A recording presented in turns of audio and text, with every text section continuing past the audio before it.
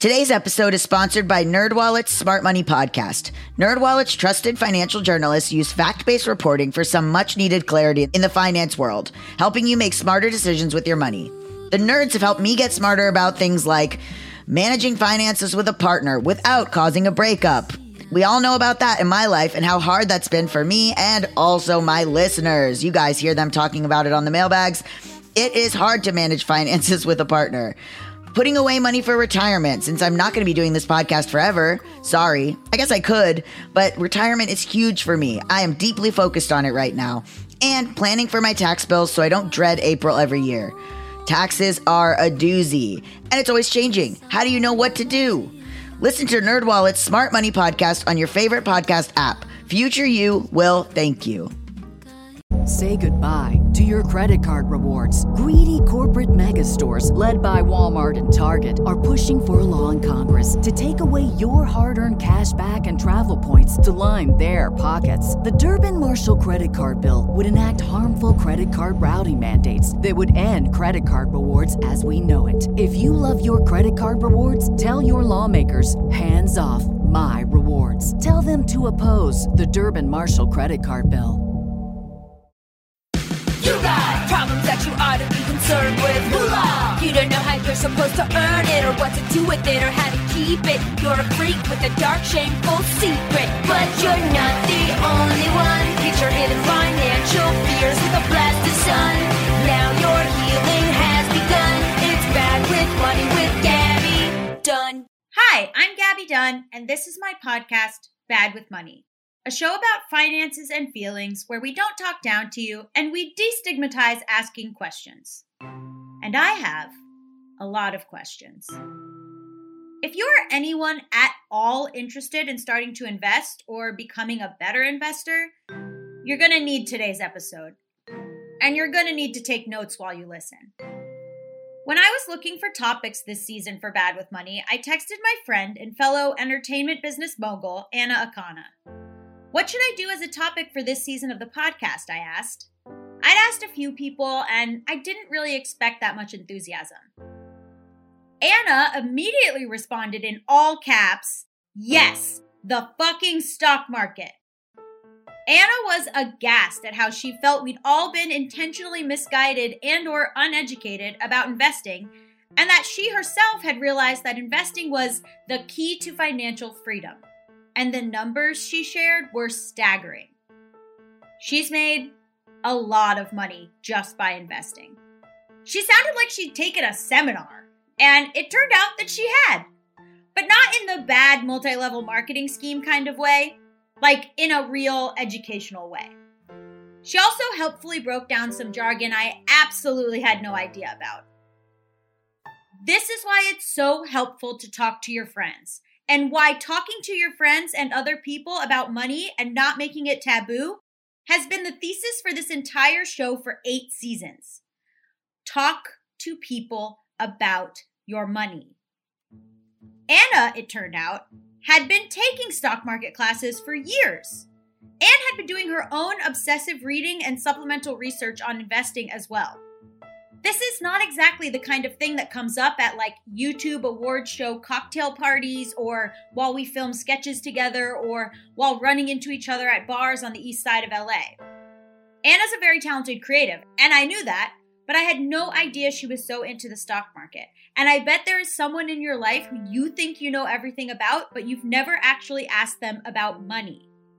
Our other guest this week is Shinobu Hinder, the author of the book Investing is Your Superpower.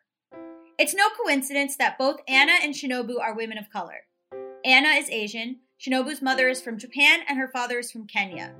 They both have experiences outside the traditional wealthy white male perspective we typically get while talking about stocks. I didn't want to do another investing episode, as helpful as they all have been, that featured the voices of only white women.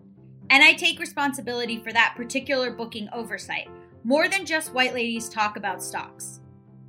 When you look up the racial wealth gap, one suggestion always made in articles on Forbes or NerdWallet is to invest. But less broadly, the obvious problem starts with who has access to generational wealth and capital.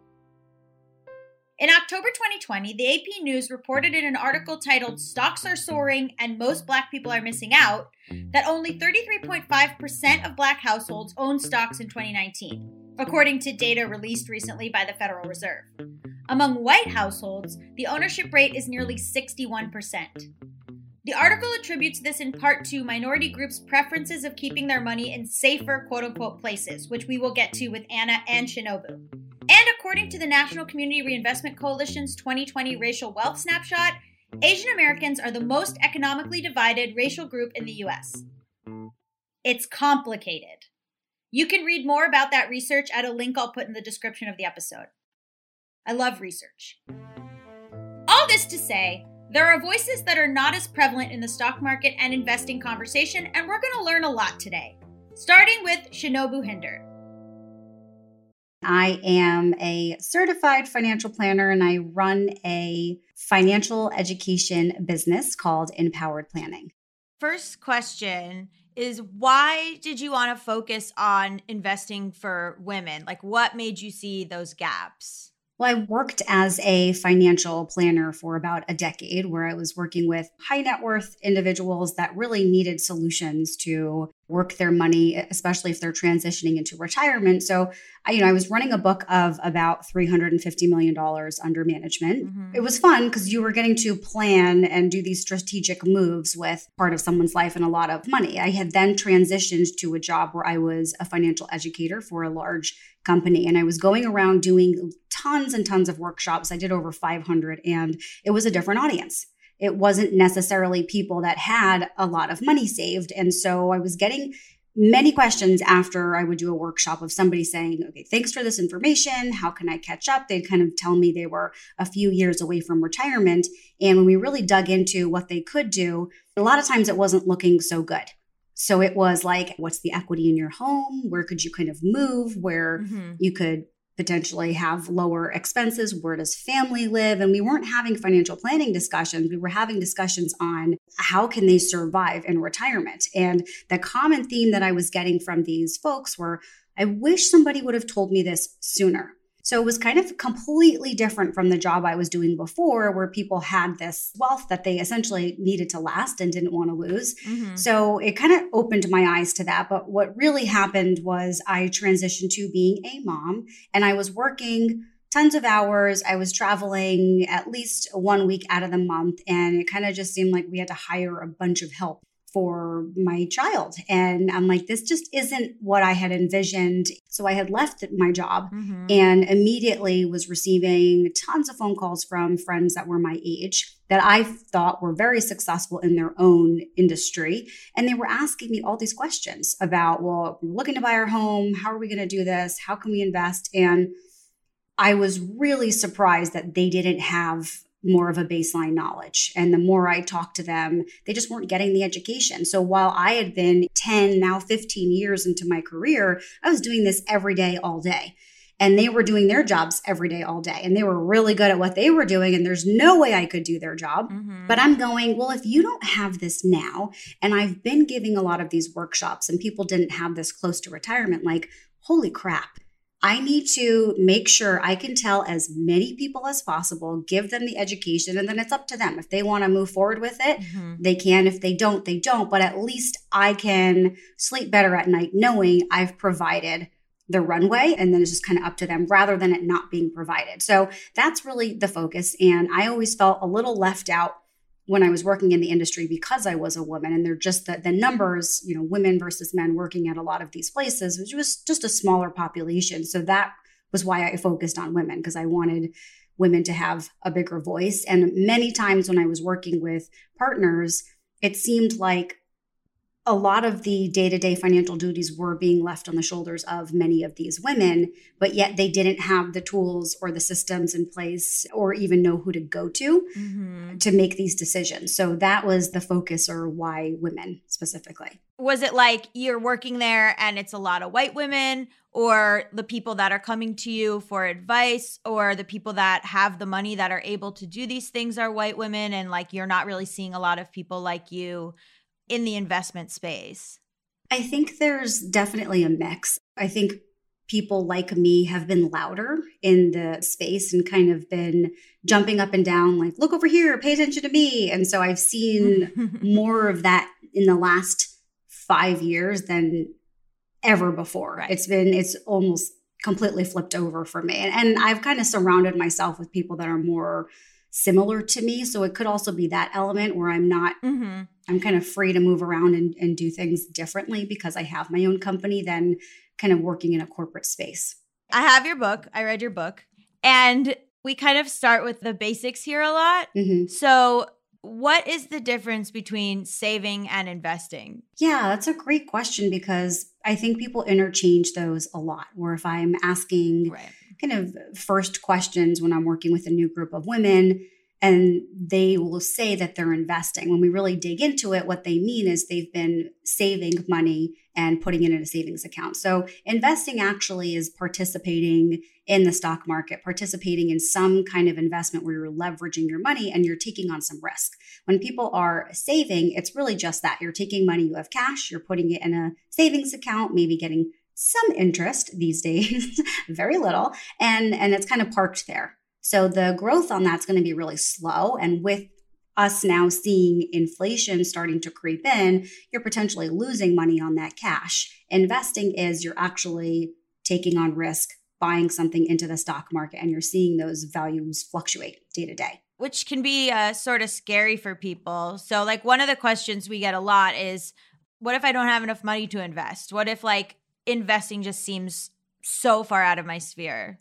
I think that there's barriers that we can put up internally. There's the barriers of us saying exactly that. I need more money to invest. I don't have enough money to invest, or investing seems really scary. And then there's the external barriers of, looking at a company and saying, well, I don't really feel like that's my kind of company. And there used to be a lot of high minimums. So you couldn't actually buy a mutual fund or buy a stock unless you had quote, a lot of money. That could be a couple $1,000s to get started. But because we've been so loud in this industry, and I think this generation coming up, companies are changing. So they've kind of democratized investing. Some companies, you don't have any minimums. You can start investing with $15 and they're waiving the fees that they had before on low balance minimums that you needed to meet, or you couldn't even purchase something to begin with if you didn't have a minimum. Now you can. If you just said, I have $15 a week that I want to put into a mutual fund, you can do that now. And you can have it automatically happening where you couldn't do that a few years ago, and definitely couldn't do that when I started in this industry. So you're talking about like, I'm seeing the companies that are available to invest in and I like don't want to invest in these companies, or they're not sure what's in the mutual fund? They're not sure, even for the company. If we're talking about someone saying I'm saving, but let's say I want to buy a house in 8 years from now and I know I want to save. Well, if it's not growing in the cash account, let's say it's just like less than 1% that they're getting, but in the meantime, real estate prices are growing faster than what you could get in your savings account. That 8-year time frame, that might be more like 15-year time frame. And like you're kind of always missing the boat because you're not keeping up with the costs of real estate. So when you go to invest, you need to open a brokerage account. You need to go to an investment company to do that. And then you have a billion options. So that becomes a barrier for people to go like, what's a brokerage account? I don't even know what that is. I just want a regular account. So it's kind of just understanding a lot of that terminology. But a brokerage account would essentially be a individual, completely taxable account that you could purchase mutual funds, stocks, exchange traded funds, things like that, that you wouldn't be able to get in a checking or a savings account. What do you mean by taxed account? So money you've already paid taxes on, so not like a retirement account where you're not paying taxes on the day-to-day transactions. So like if you invest in a mutual fund, let's say you put $10,000 in, it goes to $15,000, you sell it, you have to pay taxes that year on the extra $5,000 where you don't have to do that in a retirement account. We just call that a taxable brokerage account. Got it. So I have my like ETFs and mutual funds. And then I also have like a little TD Ameritrade account that's like my own that I like invested in Etsy and JetBlue, So like, what is the difference there? So your TD Ameritrade account would be a brokerage account where you can buy anything, mostly anything inside of there related to the stock market. So if you go to these bigger companies like a TD Ameritrade, a Vanguard, a Fidelity, a Schwab, they're going to have those accounts that you open that you have access to trade inside of them. It was easy to open the account. I was like worried. I was like, what do? You just type in tdameritrade.com and then, or you just type in Vanguard.com and then you sign up and then you put a little money. Like it seemed so much bigger in my mind than the like actual reality of it was. Yeah, I think you're hitting the nail on the head, right? When people go to those websites, sometimes they're like, a lot of stuff on this page and I don't really know what I'm looking for, but it is that simple. There's a button, it says open an account, and because of technology now, they can do it all online in a few minutes, which is very cool. And the other thing is to have someone who is helping you invest in like a bunch of different types of accounts, or do you even need that person? So it depends on your comfort level.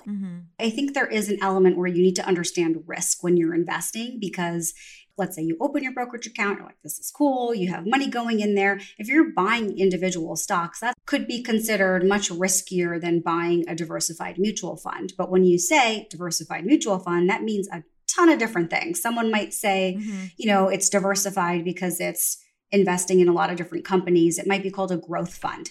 And then you might find another fund that says like mega cap. And you're like, okay, mega sounds good. I'll do that one. I'll do the growth fund. And then one says like blue chip. And you're like, I'll do that one. So you think it's diversified because it's got different names. But when you look in it, they're all invested in large US companies.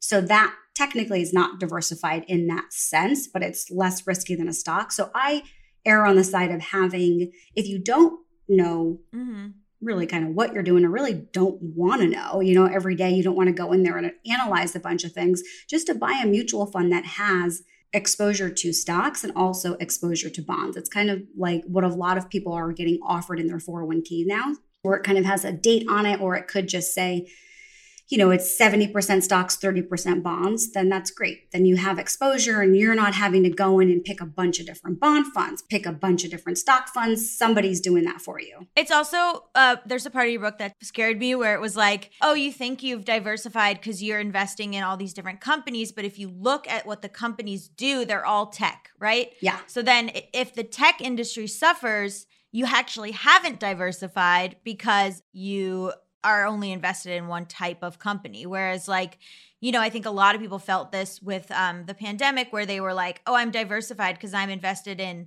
a lot of different like travel. Exactly. Yeah. But then all travel stopped. So you actually weren't diversified. And I read that and I was like, oh no.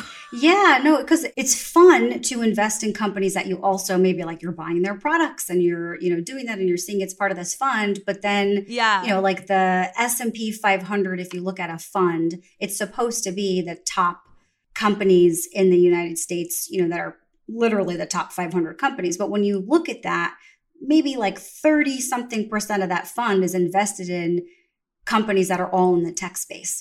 So now you're not really getting all 500. You're getting a, piece of that. And it really is more of a technology fund at that point. So you do want to get into other different areas to kind of, again, not place bets to say, I'm going to make money if tech makes money. I'm not going to make money if tech doesn't make money. So yes, having true broader diversification is a safer way to invest. It might not go up as much if someone buys a tech fund and tech has a great year. Yeah, you might be like, I should have done that. But then if vice versa comes down, you're decreasing the amount of money that you could potentially lose in a short period of time. Yeah.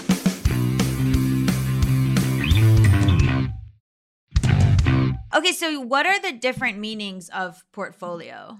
Portfolio, it's a funny way because it's almost like trying to teach my 3.5-year-old the difference between like that's over there and that's their book bag. It's kind of that same thing where it depends on how you're using it. So portfolio in the most broad sense, I would characterize that as the investments that you have. You could look at your own overall portfolio, or maybe you said you got some stocks over here, you have some mutual funds, ETFs. But if you're talking about a specific mutual fund, inside of that could be considered a portfolio. And ETFs and mutual funds are just super quick because my fan base is really learning at the beginning. Yeah, so mutual funds and exchange traded funds are both carry a basket of securities. So that's a basket of stocks. It could have some bonds inside of there. And it's different than owning one individual stock where that's one individual company. So if you own these, they're not, again, not necessarily diversified, but mutual funds essentially are the original. They're the OG on the block. So they were around first, they got more popular, and then exchange traded funds really gained their popularity in the 90s, where people wanted to own a basket of stocks and bonds, but they didn't want to wait to the end of the day to trade. So that's what happens with a mutual fund. So if you see, I'm just going to make up some doomsday scenario, right? It's like something catastrophic happens. We finally get our big earthquake in California that everyone keeps scaring me about. Oh my God, knock on wood, knock on wood. Knock on my head, all kinds of wood. If something tragic were to happen and it happens in the middle of the day and you're like, oh, I want to sell all my investments, which I don't recommend doing any of that. But if you wanted to, you can't with a mutual fund. You have to wait till the end of the day and the trades get placed for you. If it's an exchange traded fund, you can do it in the middle of the day. So it gained popularity because it works like a mutual fund in the sense that it's broader diversification, but you have easier access to trade it. The difference with exchange traded funds is many people buy them because you can get really, really specific on an area you want to invest in. So if you were just looking to invest in, pharmaceutical up and coming drugs, there's going to be an exchange traded fund for that. If you want to invest in something that's a bunch of commodities, there's an exchange traded fund for that. Mutual funds are more for the longer term investor. So they don't have as many categories as an exchange traded fund would. But keep in mind, just because you own them doesn't mean you're diversified. Because like you mentioned, Gabby, you might have a bunch of tech companies that you're owning inside of there. So you just want to take a high level view of what you're actually investing in inside of those. Yeah. Can we talk about like how involved people should be once they invest? Because you talked about like auto rebalancing and like it seemed like you were really pro that in the book. So like how involved should people be? And like what are the ways to be involved? Yeah, I think that you have to just be really honest with yourself, and whatever you choose, just know that it's flexible. You're not signing a life contract, you're doing it and you can change your mind, but you want to have a consistent and repeatable strategy so you know where your level of understanding is. So I would say myself I have my own company. I have 2 kids. I have a dog that's got a lot of things going on. And when I think about my time, I don't have a ton of time to be trading and watching it all the time. Mm-hmm. If you want to be doing it daily, then you can. That's also bad too, though, because sometimes people make knee-jerk reactions in the middle of the day and then they're like, I shouldn't have done that. Or you can hire even like a robo-advisor where you're paying very little fees, but they're looking and saying, okay, I want to be 70% in stocks, 30% in bonds. I have no idea how many stocks I should buy. I don't even know anything about bonds. You don't have to take on that responsibility yourself. You can hire an advisor. You can hire a mutual fund to take care of that for you. And then you can still be involved where once a month you're taking a look at it saying, okay, can I increase how much I'm putting in? Has my goal changed? Is my goal farther out now? Is it closer? And still be in touch with that. But I would really, really be honest with yourself and just kind of trial and error to see what works for you. And then you can tweak it. So if you want to get into the weeds and it's a hobby of yours, have fun with it. But if you do it, most of the times what I see is people are like, I want to learn about this. This sounds really fun. But then life happens. Yeah. And then realistically, they're like, you know what? I really haven't looked at this in 3 weeks and I don't even know what it's invested in. And then they might buy something a little bit less risky, like a managed mutual fund that has a blend of different areas of the market. So in terms of like, if someone was going on and being like, should I invest in an up and coming company or should I invest in Coca-Cola? Mm-hmm. What would you say to that person? It depends on their level of involvement with the market in the first place. So I would say anytime you're doing something a little bit riskier, I wouldn't put more than like 5 to 10% of the money that you have to invest. So just to keep it clean in that sense. So you're not putting something too risky in something that's exciting, because if it doesn't work out, then you're like, crap, I'm out of this money. But if it does work out, it's really fun to participate in it, but you don't want to kind of like bet the house on that. I think with your overall strategy to make it more conducive to what your goal is. But I do that. There's things that I hear about that I'm like, oh, that sounds really exciting. I want to get into it. But I know I'm only going to put 5% of what I have in there, because if it doesn't do well, it's okay. It was still worth the risk for me because I wanted to try, or maybe I believed in that company and I wanted to have that experience. People are like, I want to get on the ground floor of something like Microsoft. Like that's what they feel like is going to happen. Yeah. And that's like the fun part about it too, is if it does work out, you can tell everybody how smart you are. You're like, I bought that when it was $5 a share and now it's this. But if it doesn't happen, usually people don't go around telling you like, I bought this and it's a complete bust. I lost all my money. Yeah. That is true. So you talked about the S&P 500. Can you briefly say what the Dow Jones and what the NASDAQ are? Yeah, all of these indexes, the S&P 500, the Dow, the NASDAQ, that's a lot of the headlines that we see is like, the Dow Jones is doing this. And then we're all like, should we be freaking out? So the Dow is the 30 top companies that are trading in the stock market. And people really look at that as an indicator of what they call like consumer sentiment. Like how are people feeling based on the movement of those companies? So that kind of matters when people are looking at market trends. So what the Dow is doing is really, where is the market trending? How are people feeling about it? The NASDAQ is really just a huge broad-based overview. So that's 3,000 companies that they're typically looking at, where the S&P 500, these are these more focused 500 companies that are really in the large cap, so huge company space. So they all mean different things. I would err on the side of not reacting to it, because anytime the market's moving, it's forward thinking. And then by the time we do it, so if I see an article come out, a headline like the Dow Jones is down X% today and people aren't feeling good. I mean, right now, this is a great reason, right? We're coming out of COVID, there's this Delta variant. It's like, how are people feeling? And the Dow's doing all these things. You don't necessarily want to react to that because the market quickly prices that in. Mm-hmm. So by the time I'm reading that headline, then I do my own research. And then I'm like, well, let me think about it for a day or two before I make any changes.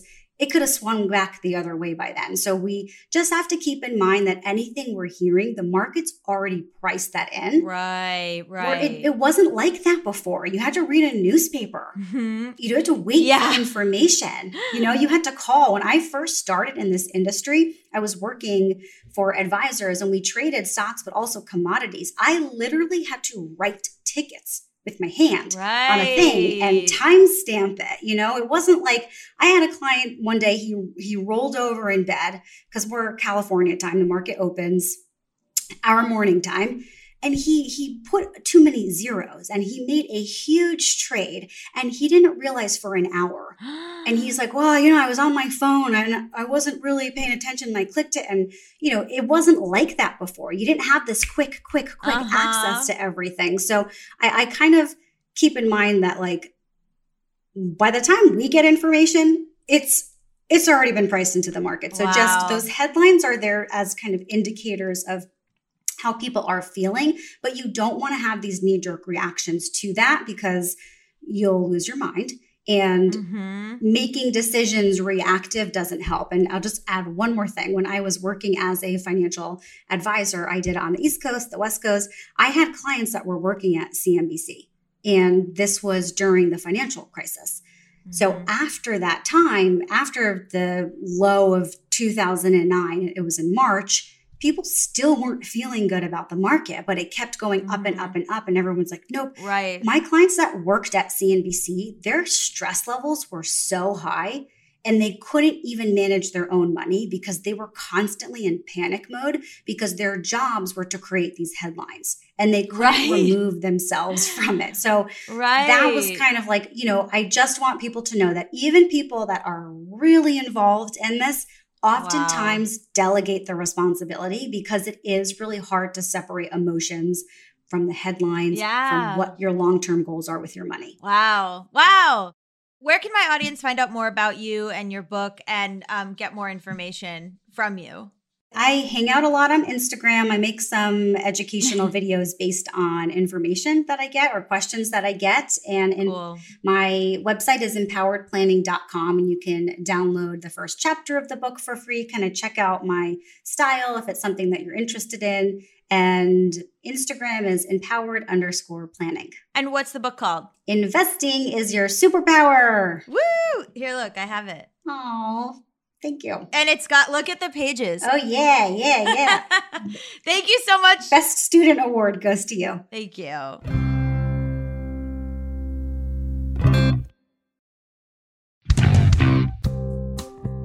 now we're going to hear from your friend and mine, actress, writer, singer, and apparently huge investment enthusiast, Anna Akana. Hi, my name is Anna Akana. I'm an actress and writer, and I know Gabby through also being a content creator for many, many years. Yes. I texted you being like, would you ever want to come on Bad with Money? Is there something that you would want to talk about? And you like immediately got excited and were like, we have to talk about the stock market. So what happened? Why was that like the thing that you were like, oh my God? So I started taking stock market classes like for 2 or 3 years, and I was kind of like learning about it because I was like, I don't understand how this works. I am making some money right now. What do I do with it other than like put it in a savings account? Mm-hmm. And I started learning about covered calls and leaps and bear call spreads and just like options trading in general. And I was blown away, one, by how easy it was, and two, how much money I was able to make, whether the stock market was going up or down. And I was like, oh, and as I did more research into the history of the stock market, I saw how convoluted the language became in order to discourage anyone from the middle class to use their money to make money. And so it felt like kind of like a cheat sheet in GTA or something to me, where I could just start creating 5 to 7% returns every month based on what I had in the market. So I've been trying to teach everyone that I can to learn about covered calls and to start investing now. Okay, so when you wanted to start, where did you start? When I wanted to start, I was reading books like Rich Dad, Poor Dad. I was also listening to podcasts from a lot of financial gurus. But I had a friend who was actually taking a class called Trading Stocks Made Easy with Tyrone Jackson. And he was like, you have to take this class because once you're in it, he walks you through exactly how to do the trade, which was always the most intimidating part on my end, how to execute the trade within the software. And so once I started learning about that and learning how to do multiple option trades on top of each other, I was just like, everyone needs to know. If I had known this when I was 17, I would have so much money right now. It's just insane to me. And, you know, I mean, you're in the creator space and it costs so much money to make stuff. I have spent my life savings many times over on like a short film or a music video, because if you want to pay people well, that stuff very quickly adds up to like $50,000 to $100,000 to make something big. And so I was like, there has to be another way other than just taking brand deals or saving up my money. Like, is there any way I can have my money generate money and then use that to create the thing I want to create? And stock trading has been a godsend for that. So what was your step after that when you were like, okay, I'm ready to take action? Did your first action happen in the class? Yes. So the very first introductory class I took was explaining the basic concept of covered calls to me. And then we walked through a sample trade. I had already been in the stock market. I thought you just buy Apple and I hold it forever until it's profitable. But I didn't know I could use my shares of Apple to actually make money before I decided to sell it at a profit. And so my teacher and my friend who introduced me to the class took my, TD Ameritrade app and walked me through exactly how to do the trade. What is a covered call? The easiest way to explain it is like, but if I have 100 shares of Apple, let's say I bought them for like $1 a share. So I spent $100 on 100 shares of Apple. And you think Apple's going to go up. So you're like, hey, Anna, I'll buy your Apple shares at $2 a share for $200 in 2 weeks. And as long as you just hold them for me. So for you, instead of investing the money up front, you can give me what's known as a premium. So you could give me like, I don't know, $15, $20 or something for me to just agree to hold my Apple shares for a set price for 2 weeks. When the 2 weeks comes up, if Apple rose an exponential amount of money, I still owe you my shares at the price we agreed upon. Oh. So you make a profit if you decide to flip them. At the end of the 2 weeks, if Apple hasn't exactly gone up where you want it, you can be like, okay, never mind. I don't want to invest the full money for that. You keep the $15, $20 and I'm not going to buy your shares. So then I get to go into a contract with someone else. And typically with covered call writing, about $75 every 2 weeks is good for one set of 100 shares. So imagine if you have like 1,000 shares of something or 500 shares of something, you can write 5 to 10 contracts and just start making money on stuff you already own. But how are you doing the contracts? You're sending them off into the ether and someone around the world decides to buy them. When did you feel like, okay, I'm on my training wheels? Like I'm doing this a little bit by myself? So the first like month, because I trade every Monday for about 5 to 10 minutes. That's it. I don't have to do like crazy research. I don't have to be watching the stock market all the time. I just am every Monday, 5 to 10 minutes. I do my trades. I'm done. Okay. So it took me about like a month before I was like, oh, I really understand this and I need everyone else to know what this is. And obviously there are like caveats, like if the market's going down, you want to switch from covered call writing to like what's known as a bear call spread. If the market's going up, you can also make trades where you're like gambling that next year a certain stock is going to go up. But covered call writing is the most conservative and risk-free trade. You're making money on top of money from doing that? Yes. So what is the bear call? Bear call spread is basically you buy two options and pit them against each other in order to collect the leftover premium when the market is going down. I know it sounds so confusing. Yeah. It sounds confusing, but that's why I usually teach everyone covered calls, because that's the easiest one to understand if you don't want to invest too much time learning the actual different kinds of options trades. Right. Once you get the hang of it, you're like, oh, I fucking get this.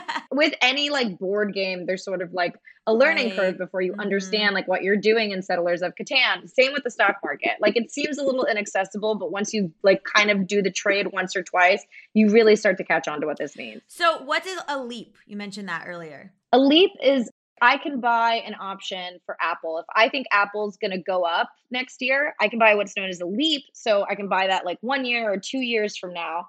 And I agree to sell someone an option at a set price. So if Apple is like $200 now and I decide to buy a leap option that expires next year for also $200, every time Apple goes up $1, my leap is worth $50 more. So every dollar movement of the stock, I get $50 if I decide to sell it. Oh. So it's really good for growth stocks, leaps. Like if you believe in a company is going to grow long-term for the year, I can buy that and then sell it whenever it's profitable. How much did you start with? How much did you put in, if you don't mind? So I started investing in 2015 and I would put about 10% of every paycheck just into the stock market to buy and hold. Wow. So I had about $5,000 in the stock market. And then when I learned about covered calls, I was like, holy shit. And I started putting like 20, 30% or whatever I could back into the stock market. So last year I had 500,000 in there because I just went insane. And then I was able to make 200,000 just from covered calls. Just from covered calls. Okay, so what? Holy shit! So you kind of did the research, and you were like, "This is a secret that they're keeping from marginalized people or people who are not like super of a certain class because of this type of growth." Yes, absolutely. One of my friends who's a producer, like I introduced him to it, and he actually went one step further and created a sheet where if you put in like how much your account balance was, it would show you by what day you would have how much money. So like the compound interest of building your money off of trades and how much you can actually make that into like a wealth machine. I was able to see like, oh my God, if I keep up this rate of growth, like in 10 years, I could have $5 million in my account. And then that could generate more and more and more and more. For people that are listening, like if they're scared or if they're like, you know, you've been told like, oh, you're going to put in a measly amount of your paycheck. Let's say someone can start with $50, maybe. You're so scared. Like you're told like, if you don't understand it, you're just going to lose your money. And like, did you have any of that fear? What is the fear? And like, is it just completely unfounded? I definitely had the fear, especially because my father had a really rough time in the stock market. He lost a lot of money in it.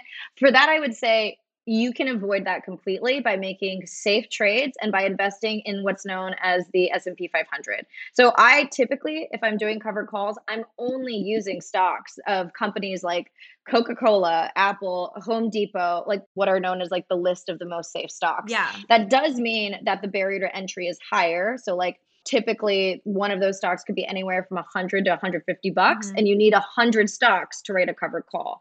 That said, I'm always like, buy them, slowly accumulate them until you can get to that 100, because also by then your stock's going to be worth more if you're investing in these long-term companies.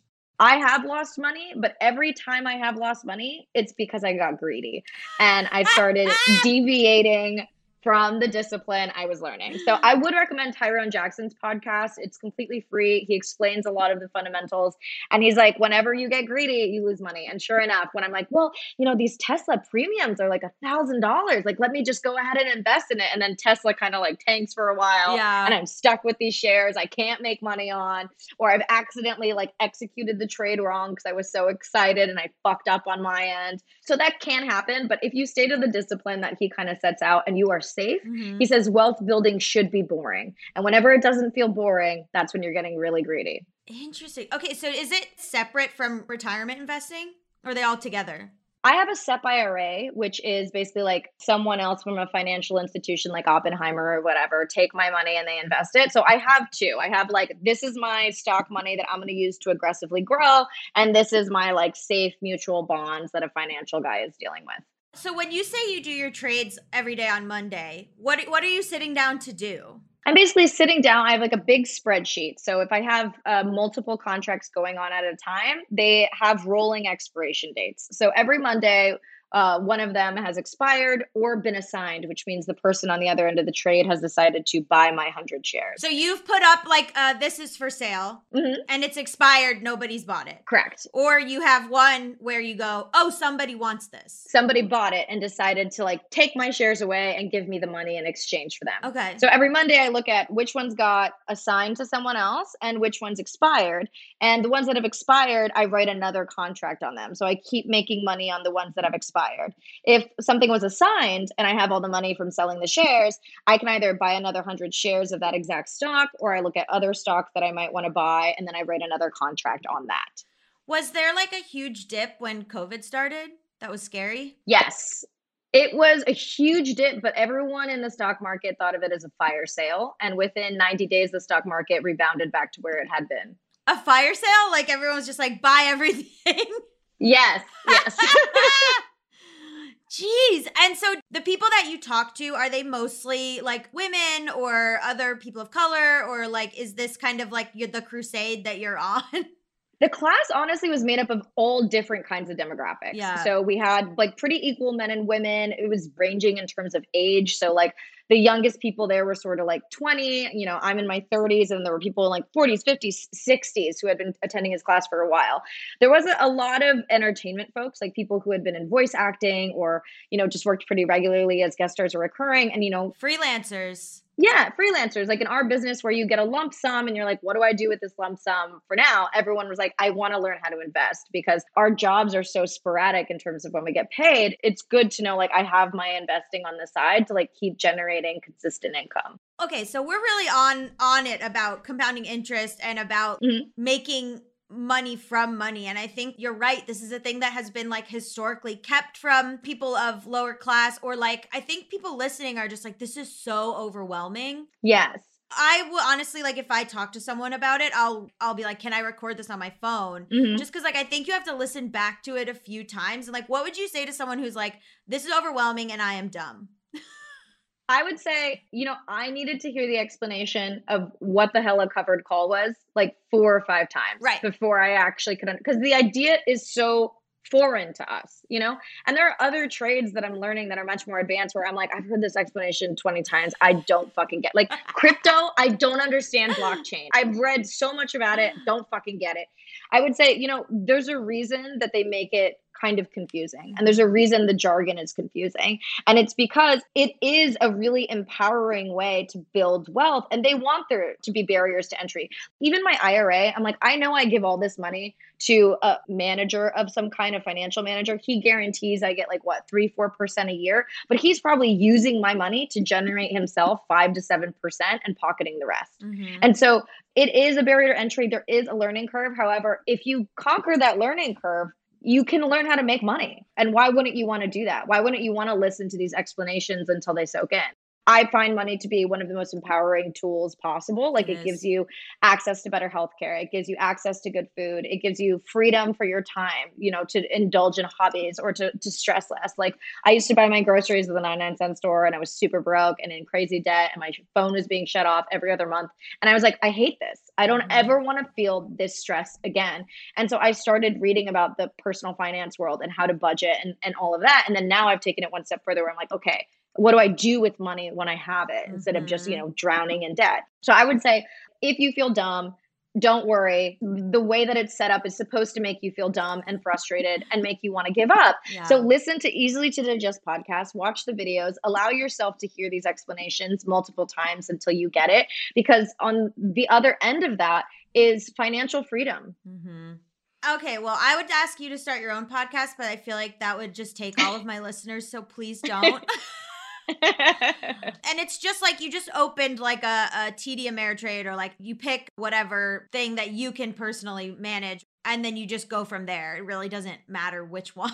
Like, I would say like TD Ameritrade, Fidelity, stay the fuck away from Robinhood. Robinhood is terrible. Interesting. Why? Robinhood basically, during the GameStop saga, which has been one of the most revolutionary stock market occurrences of all time, Robinhood shut down buying pressure. Yeah.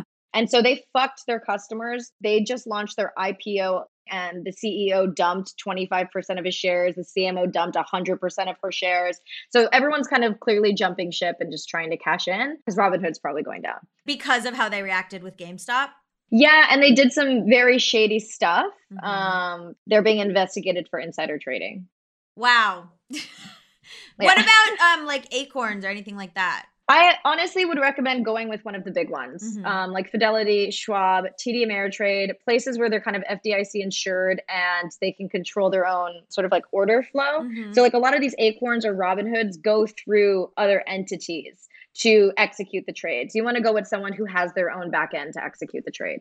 Wait, what does that mean? So like Robinhood makes most of its money selling information called payment for order flow, which means a Citadel, for example, will be like, hey, tell us what trades all of your customers are making. We'll pay for that information.